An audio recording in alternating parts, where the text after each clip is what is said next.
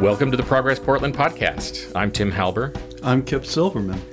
We are here today to have a discussion amongst ourselves. We thought it would be a good time to step away from interviews just for a moment and kind of assess where we're at and what's going on in Portland in terms of politics and the upcoming election. So, Kip, what are your thoughts and feelings right now about what we're looking forward to and what's going on right now in the local Portland landscape?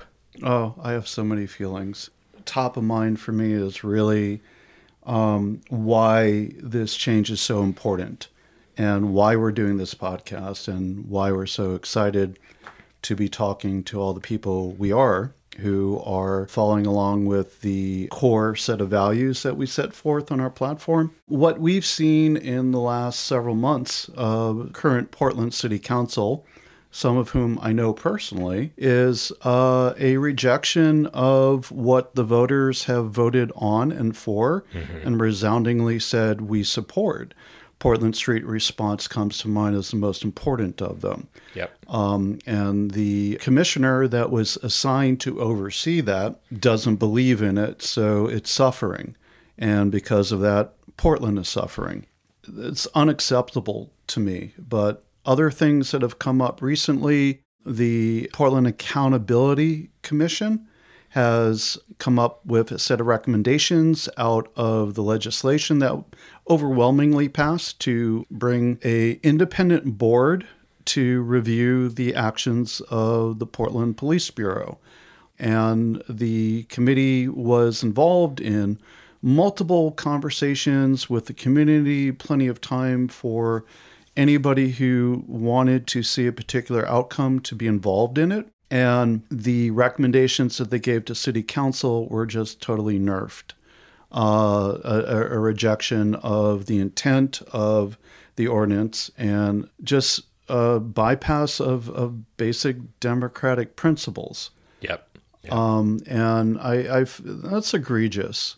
Yeah. This was a first moment of understanding, because I'm new to Portland. This is my first kind of disillusionment with the political system, that because I haven't had as much exposure. But it really is blatantly in the face, stealing away the intent of the voters and sabotaging work that's been done for the last 2 years, building this system by the commission, and then just torpedoing it by bowing to what the police department wants and what the police union is pushing for. Essentially. Yeah. Oh. Yeah. Well, and we saw them do the same thing with charter reform. And for folks listening, if you're not familiar, charter reform is how we got to where we are right now having this podcast, in that our previous form, or soon-to-be previous form of government here, has been 5 at-large commissioners, including the mayor, who are elected, often with a lot of money behind them. And that has been in place as long as Portland has existed. And it means there's no representation directly from the people or the districts. And the new form of government that's coming in for 2025, which we'll be voting on next year, is 4 different districts with 3 representatives each. And we get to choose whom our favorites are out of the 3 or out of all of them, and rank them, and the top 3 vote getters will represent that district. Over the 2 years of open public committee meetings, which the only sitting commissioner at the time that I know showed up to any was Joanne Hardesty, who unfortunately just got voted out. There was plenty of time for people to show up and give input and say, I'd like to see a strong mayor, which was actually voted down. Or we think this should be changed or that should be changed. There was plenty of time, open discussions. I was part of it. A lot of other people like Candace Avalos was there driving it. And the recommendations came down over the summer. I think it might have been July or August. And the sitting city council once again said, yeah, we think the voting public might have changed their mind. So we're going to try to do a strong mayor system, and we're not going to do this and we're not going to do that. And the backlash was immediate, and they all pretty much backed off of it. And That is the first time I've seen a public outcry of that nature in 10 years, push back hard on city council. But it shows their intent is, I call them the royals because they tend to have a sense of self-royalty and govern as such, and they're not. They're elected officials supposed to be following the will of the people, which they don't do. So, Kip, I'm going to interrupt for a second because I'm really curious on this. How did Portland get here? How did Portland end up with people like? Is it the power of the business money? Is it? I mean, we always think it's money, right? It's money, local business, apathy among voters. What is it that got us to this collection of people who don't follow the will of the voters? Wow, I think the commission form has worked at times. Like we had Tom Potter, who was Portland mayor and was mayor of the people, and really brought in a lot of reform and change, and is still is well beloved. There's been good things that have happened through this form of government, but what tends to happen, I think, is when a city's challenges is largely ignored over time, things get progressively worse, and you start getting reactionary votes. A lot of Portland people are not engaged in local government and politics. And that might be true for a lot of cities, but Portland, for the most part, the last 25 years I've been here, has been relatively easy to live here and fun and easy to ignore what's actually happening behind the scenes. Well, because things have been ignored for so long, things are mostly in crisis, and the pandemic set things off in horrible directions in all ways. So I think right now is the time for people to start becoming more engaged in local politics, and having a representative that's actually approachable will make all that difference. But to your original question, money. Which, I mean, that I think that's the question that's looming large in my mind right now is, when are we going to see that land? Because I think right now, because we're so far out, I feel like the money people and the people who are going to try to come in and control politics and keep it status quo, anti-progressive, they're coming.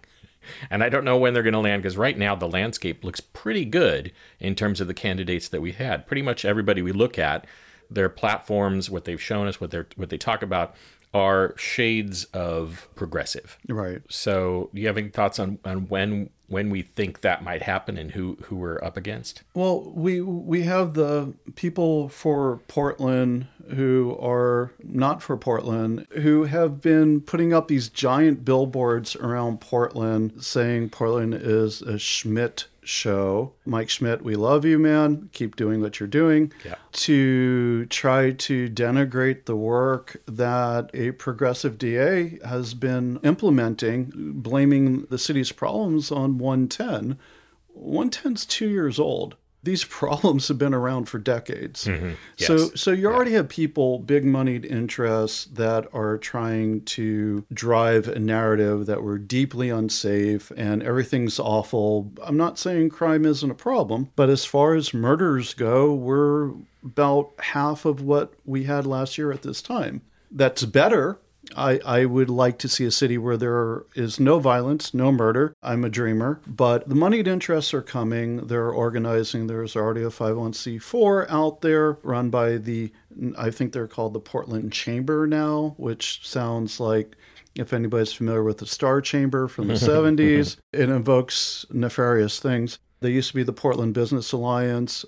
Prosper Portland has a really interesting role in how Portland property gets sold, and I'm sure they're going to have a big role in it. And Prosper Portland is a government entity, or they're a contractor, or they're a nonprofit that is also kind of a government entity. It's a strange relationship, but they are, I think, hired to manage Portland properties, and for the most part have been selling parcels of land, pennies on the dollar, to get what would be inclusive or thoughtful development that generally falls through. And we're not really seeing the benefits from that. I'm not saying that they don't do any good. They do some good. They do some small community grants. They oversee some cool programs. But for the most part, the big parcels of land, like the old post office, has been in limbo for a long time. They forced R2D2 out of the spot that they were in. The owner wanted to sell the parcel downtown and was forced to do so, which moved R2D2 out of being in the central spot where all the services for unhoused people were. And that lot has remained empty, 10 years now, maybe. I had suggested back then that they should not sell it, but build no-cost housing, have a retraining center, a sobering place to help folks that need immediate help, and to use that space to help the people that need it most. And my comment was deleted off their Facebook page. Yeah, the moneyed interests are coming. They're out there. They're planning, I think, if they go too hard, too fast. The really great reporters we have out there from the Mercury and from Willamette Week. Most of the time, Willamette Week, you can do better. And even some folks that have moved from the more outside reporting who are now working for OPB are pretty dogged. And we have some good reporters on Oregon Live. So if too many moneyed interests move too fast, it's going to be called out pretty quickly. And I don't think they want that. I think they want to be sneaky about what they do. Yeah, I was feeling that coming. So, yeah, we will see how that plays out. I wanted to, first with Mike Schmidt, I feel like if we can get him, we should have him in to talk. Absolutely. Mike, please come talk to us, man. Absolutely. Of course, we have to ask you, too. Yeah. Yeah. But I mean, because he's outside of this election that we're talking about, but it's such a crucial position. Yes. If you have someone punitive in that position, it just changes the entire climate. Right. And is just really bad for everything. Right. Hopefully we can get him. I mean, is he up for election in November? He is. Yes, he is. Yeah. Yes. Yeah. So we should have him. And for people playing at home, the war on drugs has not worked in 40 years. It won't work today. It won't work tomorrow. It's a fucking cruel system. So we need to not jail people who are struggling, and we need to get them services. It's as simple as that. Yep. I think I've talked to you about the fact that I started following the Portland Police Bike Squad downtown. They have an Instagram account, and I figured I'll try to create a little balance in my life. I'll see what the cops are dealing with. I don't know how much is being manufactured, right? How much of what they're showing is them trying to prove themselves and trying to prove that they're doing good work. Right. I did feel like, okay, this is where the police and the rubber meet the road. People out in public with guns, with drugs, dealing. That's good work, right? You know, you can't, it's one of those things when you talk about being like anti-police, and I'm abolition all the way. I think we need to, in most places, just eliminate the police, start again, work with Portland Street Response, all these systems. I can go off on this tangent forever. Yes. However, we can't just completely eliminate having police of some sort. And I felt like watching the bike squad, there is a problem. It's being dealt with in a certain way at the street level where it's happening. Right. And I'm like, that's good. You know, that I'm in favor of that. And I don't think someone like Mike Schmidt would be against that either. No, absolutely not. I think I'm with you. I'm also of the belief that my perfect worlds cannot just be plopped down and replace what exists. I wish that was so, but we still live in end-stage capitalism. So, yes. And as much as I wished for otherwise, it hasn't changed. The community engaged policing. Yes. Where you have police who are invested in the community, not commuting into it, who are given the right training, who are given more tools than tasers and bullets. Yep. All of that's proven to work well. And the U.S. Department of Justice versus the City of Portland, which in 2012 came out with a consent decree saying that Portland Police Bureau uses too much violence against its people and needs to do better, has not been resolved in over 10 years. I'm actually on a committee appointed by City Council, PSEP, the Portland Committee for Community Engaged Policing, which is a critical future for fairness and equity in dealing with people who are struggling. And like you said, Portland Street Response is the biggest tool in the toolbox to deal with people who are struggling. And yeah, I don't want violent people running around shooting guns everywhere, but police are reactive, not proactive. Absolutely. What we need is proactive. Hi there, I'm Juan Carlos Ordóñez, host of Policy for the People, a show that explores how to make Oregon a more just and equitable place. Right now, more than 2 in 5 Oregon families make too little to afford food, rent, and all other basic necessities.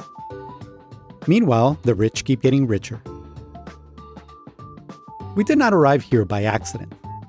It is the result of bad public policy choices, of rules designed to benefit the rich and corporations over everyone else. Every month, this podcast, produced by the Oregon Center for Public Policy, looks into how we can turn things around so that all Oregonians can live in dignity. Subscribe to Policy for the People wherever you get your podcasts. Or find us at ocpp.org/podcast. Let's revisit why we're doing this, what we hope to accomplish, and what we really would like to see for the city. Yeah. Portland is near and dear to our hearts. I've been here for 25 years. I've seen a lot of challenges throughout that time, and I've just seen them become exponentially worse. And I think the current form of government is the main reason for that. So having representatives from different districts that are accessible to their constituents and are representing all the needs, not just some of the needs of Portland, is going to be critical for changing that. I'll add that the current city council seems to be fighting tooth and nail to hold on to the things that they feel like they need to hold on to for the rest of their term, the way they want to see it, assuming they get reelected. And that's not a democratic approach. Yeah. And we're early right now in a way that I'm pretty excited about, being able to look at these candidates that are idealistic, that are from the neighborhoods, that have really good motivations, really good platforms, really good ideas. And I'm frankly very excited about who we've been able to interview, who we've been able to talk to. There's a lot of possibility right now. Yes. And I just don't want to see it get torpedoed. The business interests are going to push back, and they're going to put a lot of money in. So I'm hoping that by what we do here, by you, our audience, that we're able to strategically invest and support these people so that we can change Portland politics for the better.